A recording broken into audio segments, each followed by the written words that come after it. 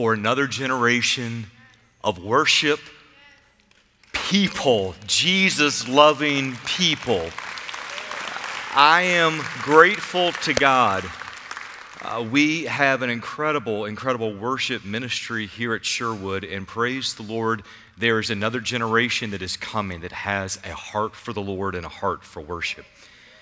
So I have been working on a list of what might be referred to as pastoral party killers. And if you're wondering what that term is, I'm going to give you my definition. And that is, pastoral party killers are statements made at the beginning of a service that have an uncanny tendency to suck the enthusiasm and life right out of that service. And people go from usually pretty engaged or at least remotely interested to either asleep or unengaged in just a matter of minutes. So I'm going to share a few of those with you just to see if you can connect. Statement number one, a pastor gets up to preach and says, over the next several hours, we're going to walk through the book of Numbers. Now, I know all Scripture is inspired. It is God-breathed. I understand that. But there's not a lot of people who wake up on a Sunday praying for a message on genealogy. Statement number two would be a pastor starts the message by saying, today is part 9 in our series on why you're not giving enough. Now, regardless of your perspective on giving, chances are if you cannot make your point after the first 8 messages, you might have missed it.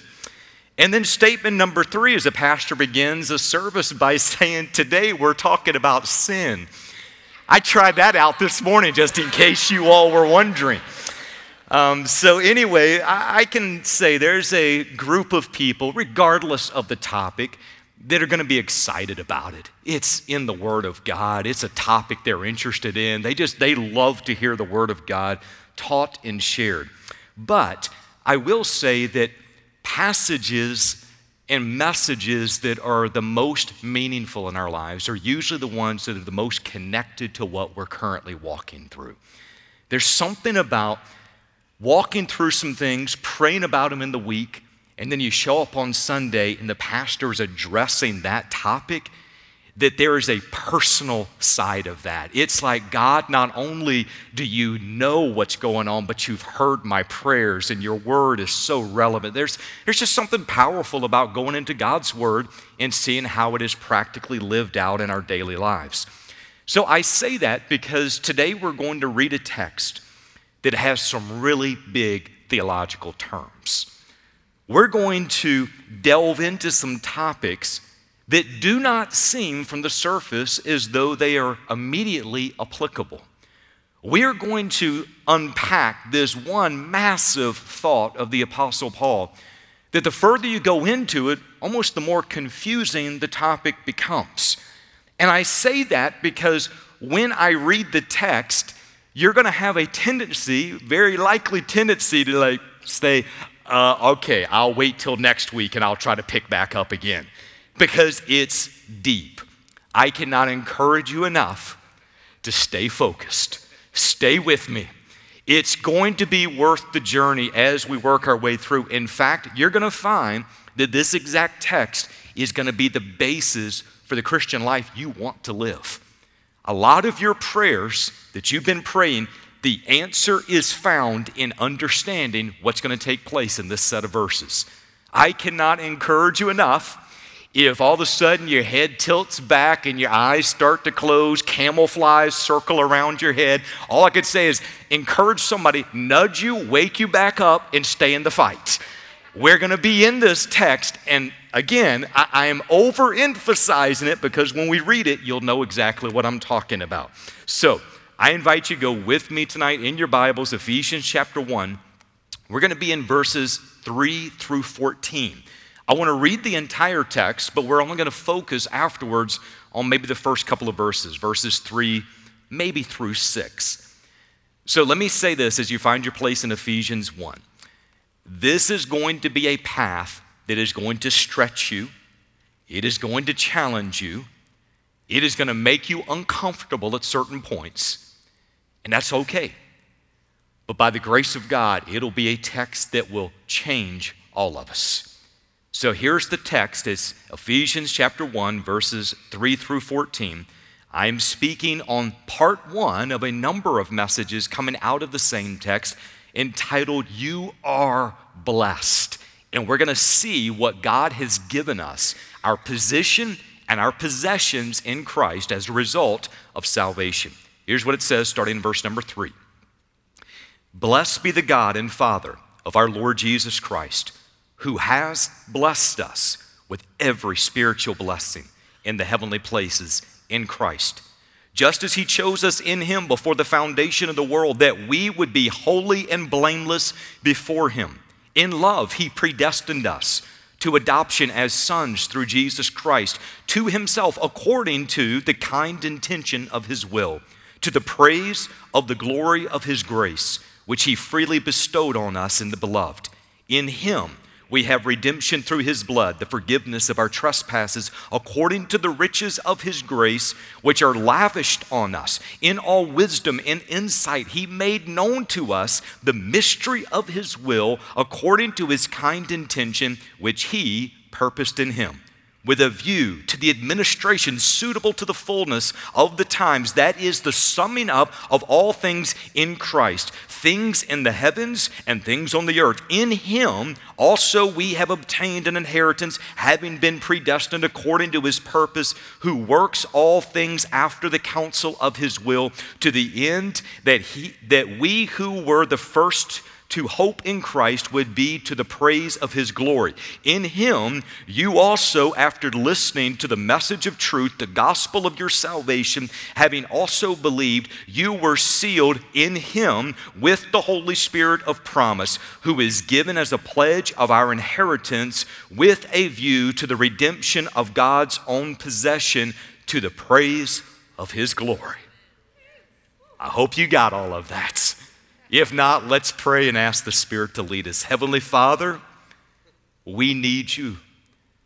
We need you to open our mind. We need you to be able to allow truths to sink in. We need your Spirit to guide us in truth. God, there is so much that is in this text, so much to unpack in the next several weeks. But Lord, may we be willing to stick into it and to sit in these truths, and to allow him to wash over our hearts and our minds. In Jesus' name, amen.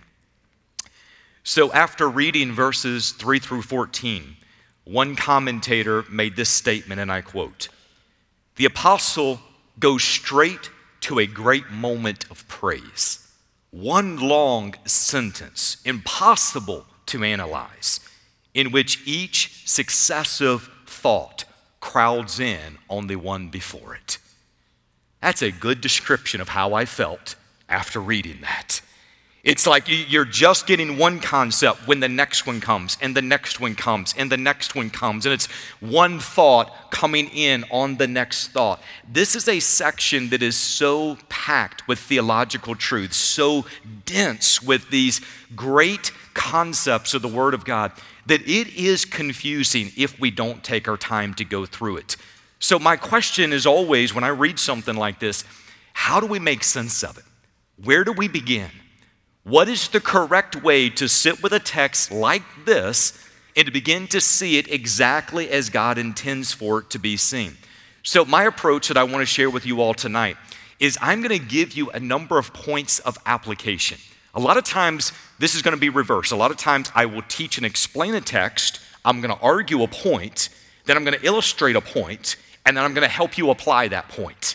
In this one, I'm going to reverse this, and I want to give you the points of application up front, because if you see how it applies or what the benefit is going to be, Lord willing, you'll stick with me as we walk through the text. Does that make sense?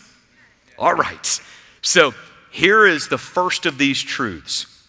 These truths set the stage for a lifetime of growth as a Christian. Why do you want to stick in this text? Why do you want to continue to study this text? Why are you willing to be confused in the short term in order to experience the fullness in the long term? It's because these truths set the stage for a lifetime of growth as a Christian. I don't know about you. This is me personally. I desire to continue to grow in my understanding of God and His Word. I want to grow in spiritual maturity. I want my character to be transformed into the character of Christ. If that is your prayer, if that is your desire, these truths are absolutely essential for that to happen. The Bible refers to this section of Scripture, we'd call this type of section more of what you can consider to be contemplative truths. These are pondering truths. We find in Scripture that the moment a person comes into relationship with God through Jesus Christ, the Holy Spirit sets the hook of continual growth in our life. The Bible says, "He who began a good work in you will complete it." A part of this is walking in that Spirit-led completion that is going to happen in our lives. The Bible calls that sanctification. As the Spirit of God indwells the believer, He is going to take us on a journey of transformation. God is going to remove things and He's going to instill things. He's going to cut pieces, He's going to build pieces. He is going to tweak, He's going to realign. He is going to develop and He is going to destroy at certain points. Much like a potter with clay, He is going to continue to mold and to shape and to make us into the character of Christ. So in the church, we call that process a number of different things. Sometimes we refer to it as growth in Christ, sometimes spiritual maturity, sometimes character development, sometimes spiritual transformation. A big term we use often is discipleship. Whatever you want to call it, the Apostle Paul is going to help us see in this text that these truths are essential and necessary if a person is to ever discover and step into the fullness of God's work in their life. We need to know this text. This is setting up so much of what's happening through the rest of this book, but so much of what's happening in each of our individual lives. Second reason I want to encourage you to continue with me in this. These truths help guide our prayers in every situation.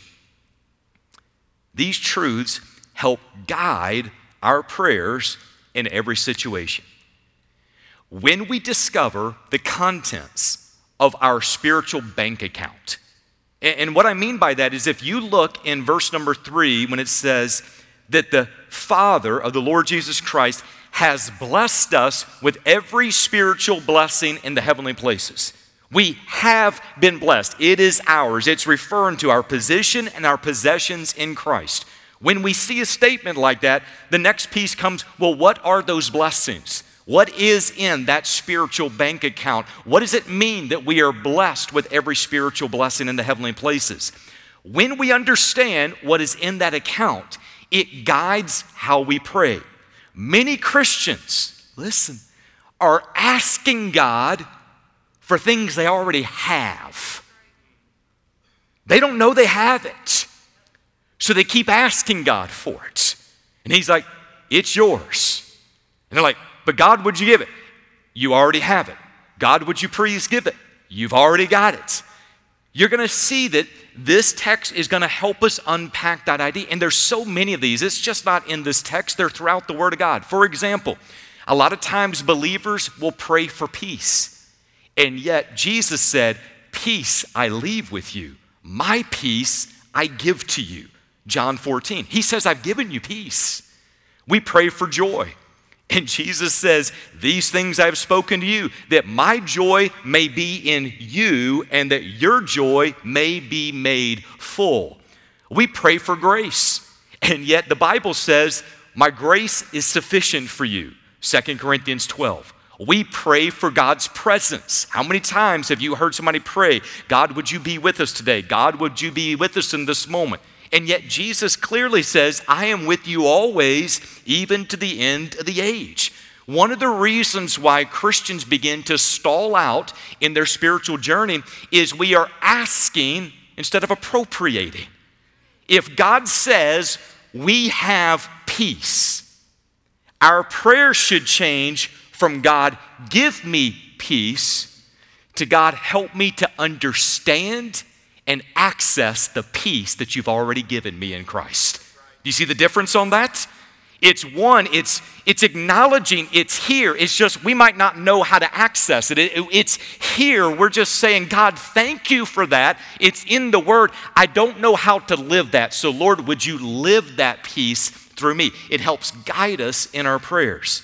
The third one is these truths result in a heart of gratitude. If we sit with them long enough, we will walk away more grateful than what we were when we started. Ungrateful hearts and dead worship are always connected together. When people do not know nor thank God for what they have, it'll always be expressed in dead worship. When you're excited about something, you got no problem letting other people know about it. Every Saturday and Sunday in the fall of the year, people are more than happy to scream from the top of their lungs about what they're excited about, where their joy is at. By the way, I'm talking about football in case you didn't notice that. I love football, no question about it. But if my enthusiasm over a game is more than my enthusiasm and my praise and my worship of God, I have to think something's wrong. I have to think it's not that God is any less glorious. It is the fact that I am not looking at and I am not grateful for what I already have in Christ. But when you get a glimpse of what is in your spiritual bank account, when you get a glimpse of what Jesus has done on your behalf, when you begin to contemplate the promises that are ours in Christ, no one will have to pull the praise from your lips. You will be like David when he said, I was glad when they said unto me, let us go into the house of the Lord. Praise is going to be the natural overflow of people understanding and having gratitude for what is ours in Christ. Here's number 4. These truths bring stability even when life seems unstable. Wouldn't it be wonderful to go through the darkest moments of your life and to have an absolute confidence that God has you in exactly the right place in that moment? Wouldn't it be incredible to be able to receive bad news and know without a shadow of a doubt, your foundation has not been shaken. You are just as stable in Christ as you have always been. It's passages like this one that help us dig the wells of stability deep. The deeper the well, the more stable the person is in life. When we walk away from these verses, Lord willing, here's what's going to happen. We should have a better understanding of God's sovereignty in our life. A lot of times Christians are not nearly as excited about God's sovereignty until they recognize their life is spinning out of control and they have no other thing to hold on to than the fact that there is a God who is holding it all together. We should have a better understanding of God's sovereignty.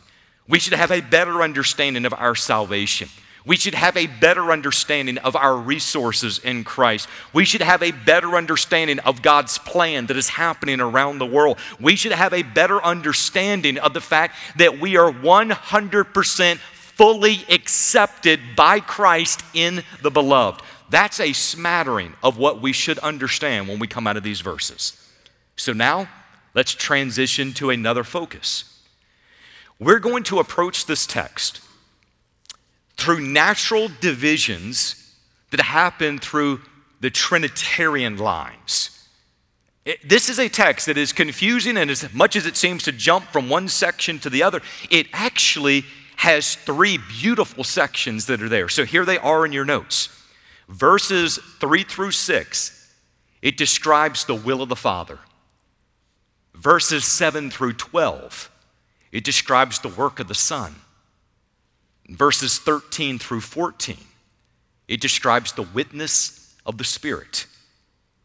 All of the blessings come from God the Father. They become ours in Jesus the Son, and they are applied by the Holy Spirit. Now, while the text beautifully breaks down under those main categories, it does not mean there's not going to be overlap between each person of Trinity as we walk our way through. But at least if you see the breakdowns, there's some type of a framework that you can begin to hang some of these ideas on. So let's begin now with this first section dealing with the blessings that come from the Father. If you would, look back over in verse number 3, because it sets it all up. It says, "Blessed be the God and Father of our Lord Jesus Christ, who has blessed us with every spiritual blessing in the heavenly places in Christ." Now, the first thing I want to pause and just say is the concept of God as Father was scarcely mentioned through the Old Testament. This is a concept that is far more developed within the New Testament. In fact, you will notice that throughout the Old Testament, God reveals himself as the Creator, Elohim, as the God of the covenant, Jehovah, as the Lord, Adonai, as the Almighty, El, and as numerous compound names of Yahweh. It is not until Jesus comes that the fullness of God as Father now becomes apparent to us. Verse number 3, it helps us to see that just as a good earthly father desires to bless his kids, our good heavenly Father desires to bless his kids. He blesses us with every spiritual blessing in the heavenly places. Now, it tells us two things about the sphere of those blessings. Our blessings are in the heavenly places, and our blessings are in Christ. In the heavenly places and in Christ. Now, that terminology seems confusing to a lot of people. Some are going to argue the fact that the word spiritual is going to suggest that these blessings are immaterial, not material. They're just spiritual blessings. Other people are going to emphasize that everything in a believer's life is spiritual, so it talks about both things, the immaterial and the material. Those things like clothing and food and resources and health, all of those. And then others are going to suggest that in the heavenly places means these are blessings that one day await us down the road in heaven. The key to understanding this text is actually the word spiritual. Did you know that word is only used in the New Testament in relation to the work of the Holy Spirit? So here's what that means.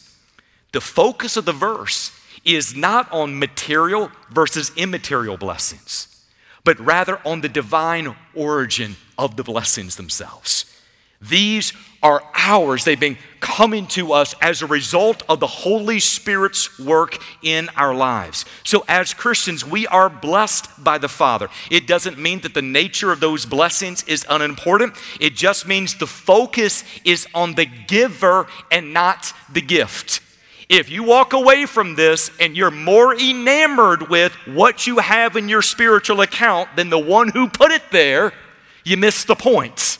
The point is, it's God who is the one who has given it. It should be the more you see what's in the account, it should be, thank you, God. I praise you, God. I worship you, God. You're amazing, God. It's more than I can handle, God. It should lead back to praise to God. He is the one who has placed it in our accounts. Now, let's pull back for a breather. Some of you are already thinking, Paul, that's too much already. You're already past what my ability to process is kind of letting me do. So let's step back, and I want us to now bring some of these ideas into maybe a context that's easier for us to understand.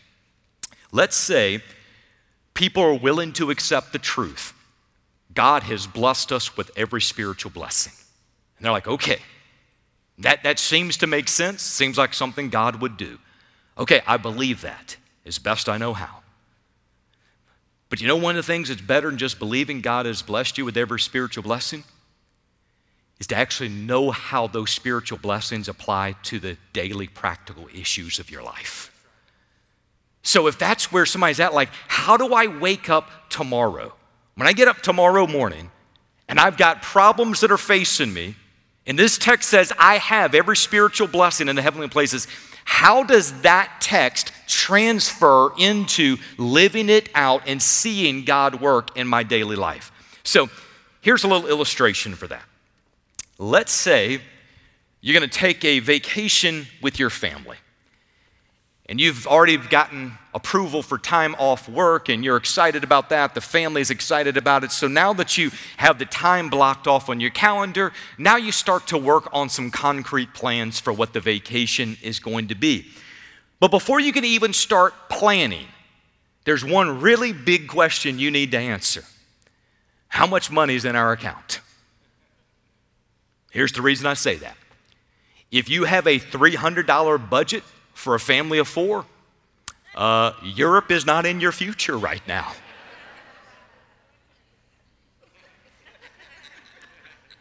Put up the brochures for the Bahamas.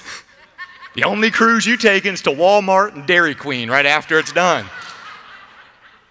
You need to know what's in the account to find out, can we go? How long can we stay? What can we do? All of those, it comes back to, what do we have access to? Take that idea and bridge it into your spiritual life. Spiritually speaking, every single follower of Jesus Christ is on a journey with their Savior. That is, Jesus says, follow me. The word in follow, it implies movement. He's going to lead us in life. He's going to walk with us in life. All along the way, we're taking this journey. And what's going to happen is God is going to bring you into certain situations in this journey that you're going to have to pull from what is in the account that you have in Christ. Now, why would I bring that up? Because often, if we don't know what's in the account, we make excuses for why God cannot do what He desires to do in our life, saying, if you only knew what I was up against, if you only knew my past, if you only knew how broken I was, if you only knew what I came from, you would see there's no way I could do that. We need to look at this and say, this is what we have in our account in Christ. He has given us everything we need to take this journey with Him. It's been paid in full. So, no reason to skimp, no reason to pinch, no reason to hope, no reason to wonder. You don't have to peer through the glass and watch everybody else living a wonderful Christian life, but rather your account has been filled so that every believer can experience life and have it more abundantly. But listen, if you don't know what's in your account, you're going to be hanging out the Hojo when God has booked you at the Ritz. You're going to be eating Mickey D's when He's got 5-star dining in your future. You're going to be in a position, listen, often our prayers, because we don't know what's in the account, is God, I need. And God's reply through Scripture is often, child, you already have. You're like, God, please. He's like, you've got it. It's not a question of, do you have it? You're just not accessing what is yours in Christ. So what's in the account? We're only going to get to one piece tonight. But it's enough for us to chew on until next week. Are you ready? Some of you are nervous. Here it is. What's the first piece in your account? Election. Oh, I could see it in your eyes. Some of you are already scared. Hey, no reason to be scared of doctrine. Amen? All right, here's the thing. The heart of the doctrine of election is that salvation comes from the Lord. Jonah chapter 2, verse 9. The Apostle Paul does a phenomenal job in this text describing God's role in salvation. So I'm going to just give you these statements. They're going to be popping up, but you got to see how complete the picture is. God chose us, verse 4. Predestined us, verse 5. Gave us grace, verse 6. Forgave our sins, verse 7. Lavished His grace, verse 8. Made known His will, verse 9. Purposed all things, verse 9. Included us, verse 13. And marked us with the seal of the Holy Spirit, verse 13. I'll give you a moment to let all that sink in. So what part on that list did we do? None of it. Salvation is the work of God. From beginning to end, it is the work of God. It is extremely rare to hear people address election strictly from a biblical basis. And the reason I say that is because when the topic comes up, there's usually one of three lanes people run into. Either one, we ignore it and act like it doesn't exist. It's in the Word. Number two, we recognize it, but we try to twist it into a palatable concept that we can understand. Or number three, we embrace it for the sole purpose of arguing a theological position with everybody we run into. Election is not a point to argue. It is not a truth to bend. It is not a doctrine to dismiss. Election is an act of grace that makes salvation possible. You all know I love the gospel. I'm going to preach the gospel. I'm going to share the gospel. I'm going to encourage people to live the gospel. If you cannot handle election, you cannot understand the gospel. It is the basis by which the gospel is made available to us. Verse 4, it says, God the Father chose us in Him before the foundation of the world. You and I did not choose God. God chose us. If you're a Christian today, it is not because you figured God out. It is because God has chosen to reveal Himself, and He has enabled us to place faith in this incredible gospel message. We make statements and we speak of passages that say things like this. We love because He first loved us. It starts on God's side, and we become the beneficiaries of what He has done. Now, people will periodically ask me, Paul, what do you think about election? And I know exactly where the conversation is supposed to lead in their mind.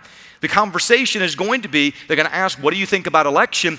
And they want me to get into a debate about Calvinism and Arminianism. It's the same thing every single time. So somebody's going to ask me, what do you believe about election? And here's my answer. It's biblical. It's right there in the Word.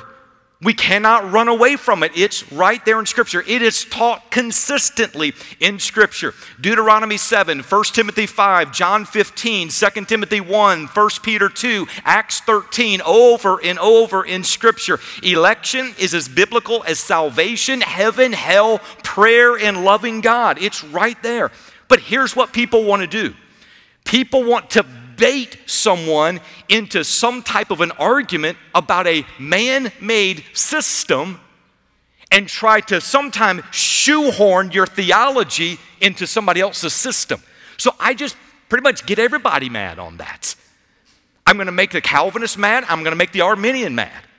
I describe myself as a biblical literist.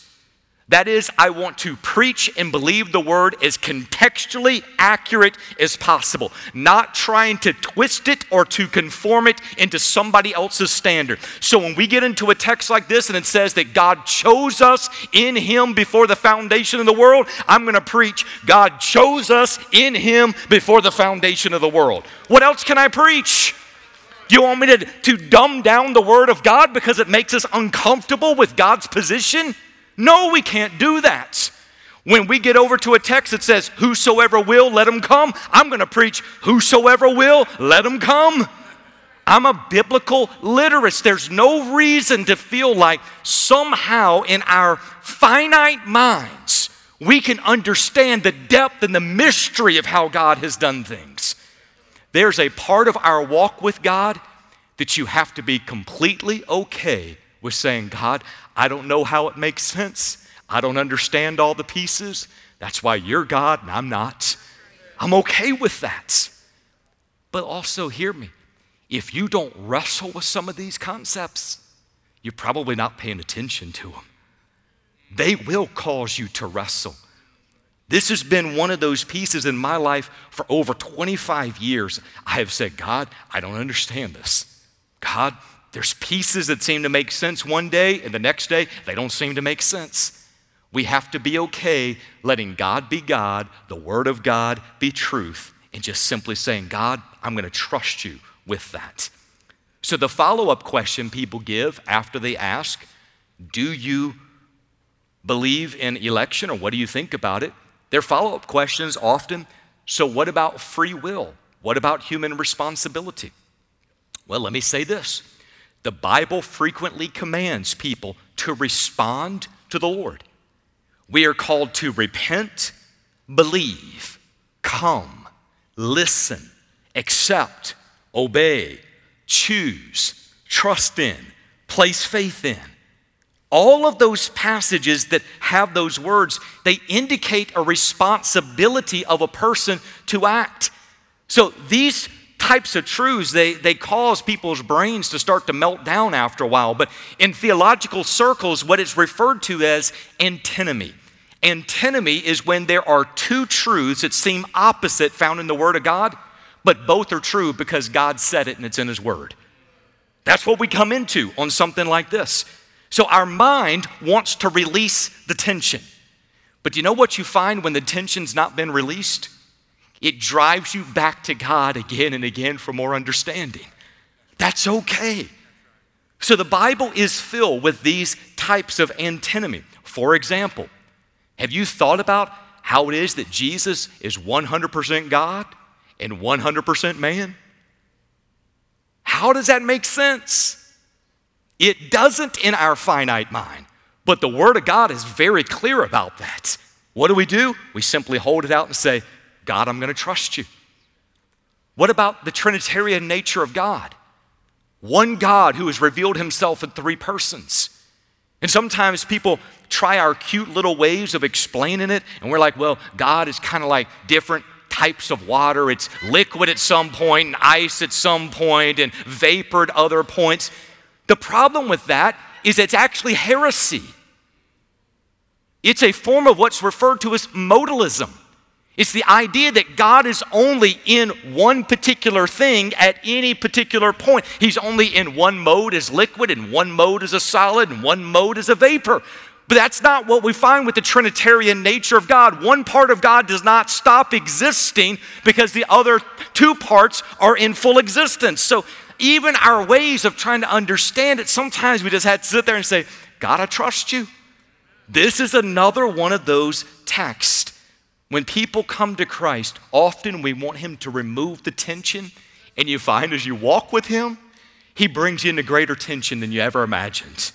I like what John MacArthur says about this. He said, and I quote, God's sovereign election and man's exercise of responsibility in choosing Jesus seem opposite and irreconcilable truths.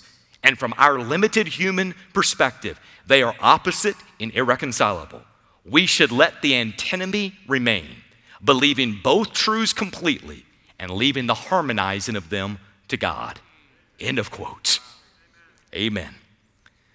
So none of what I just described on election, none of that gets in the way of what Jesus has clearly told His church to do.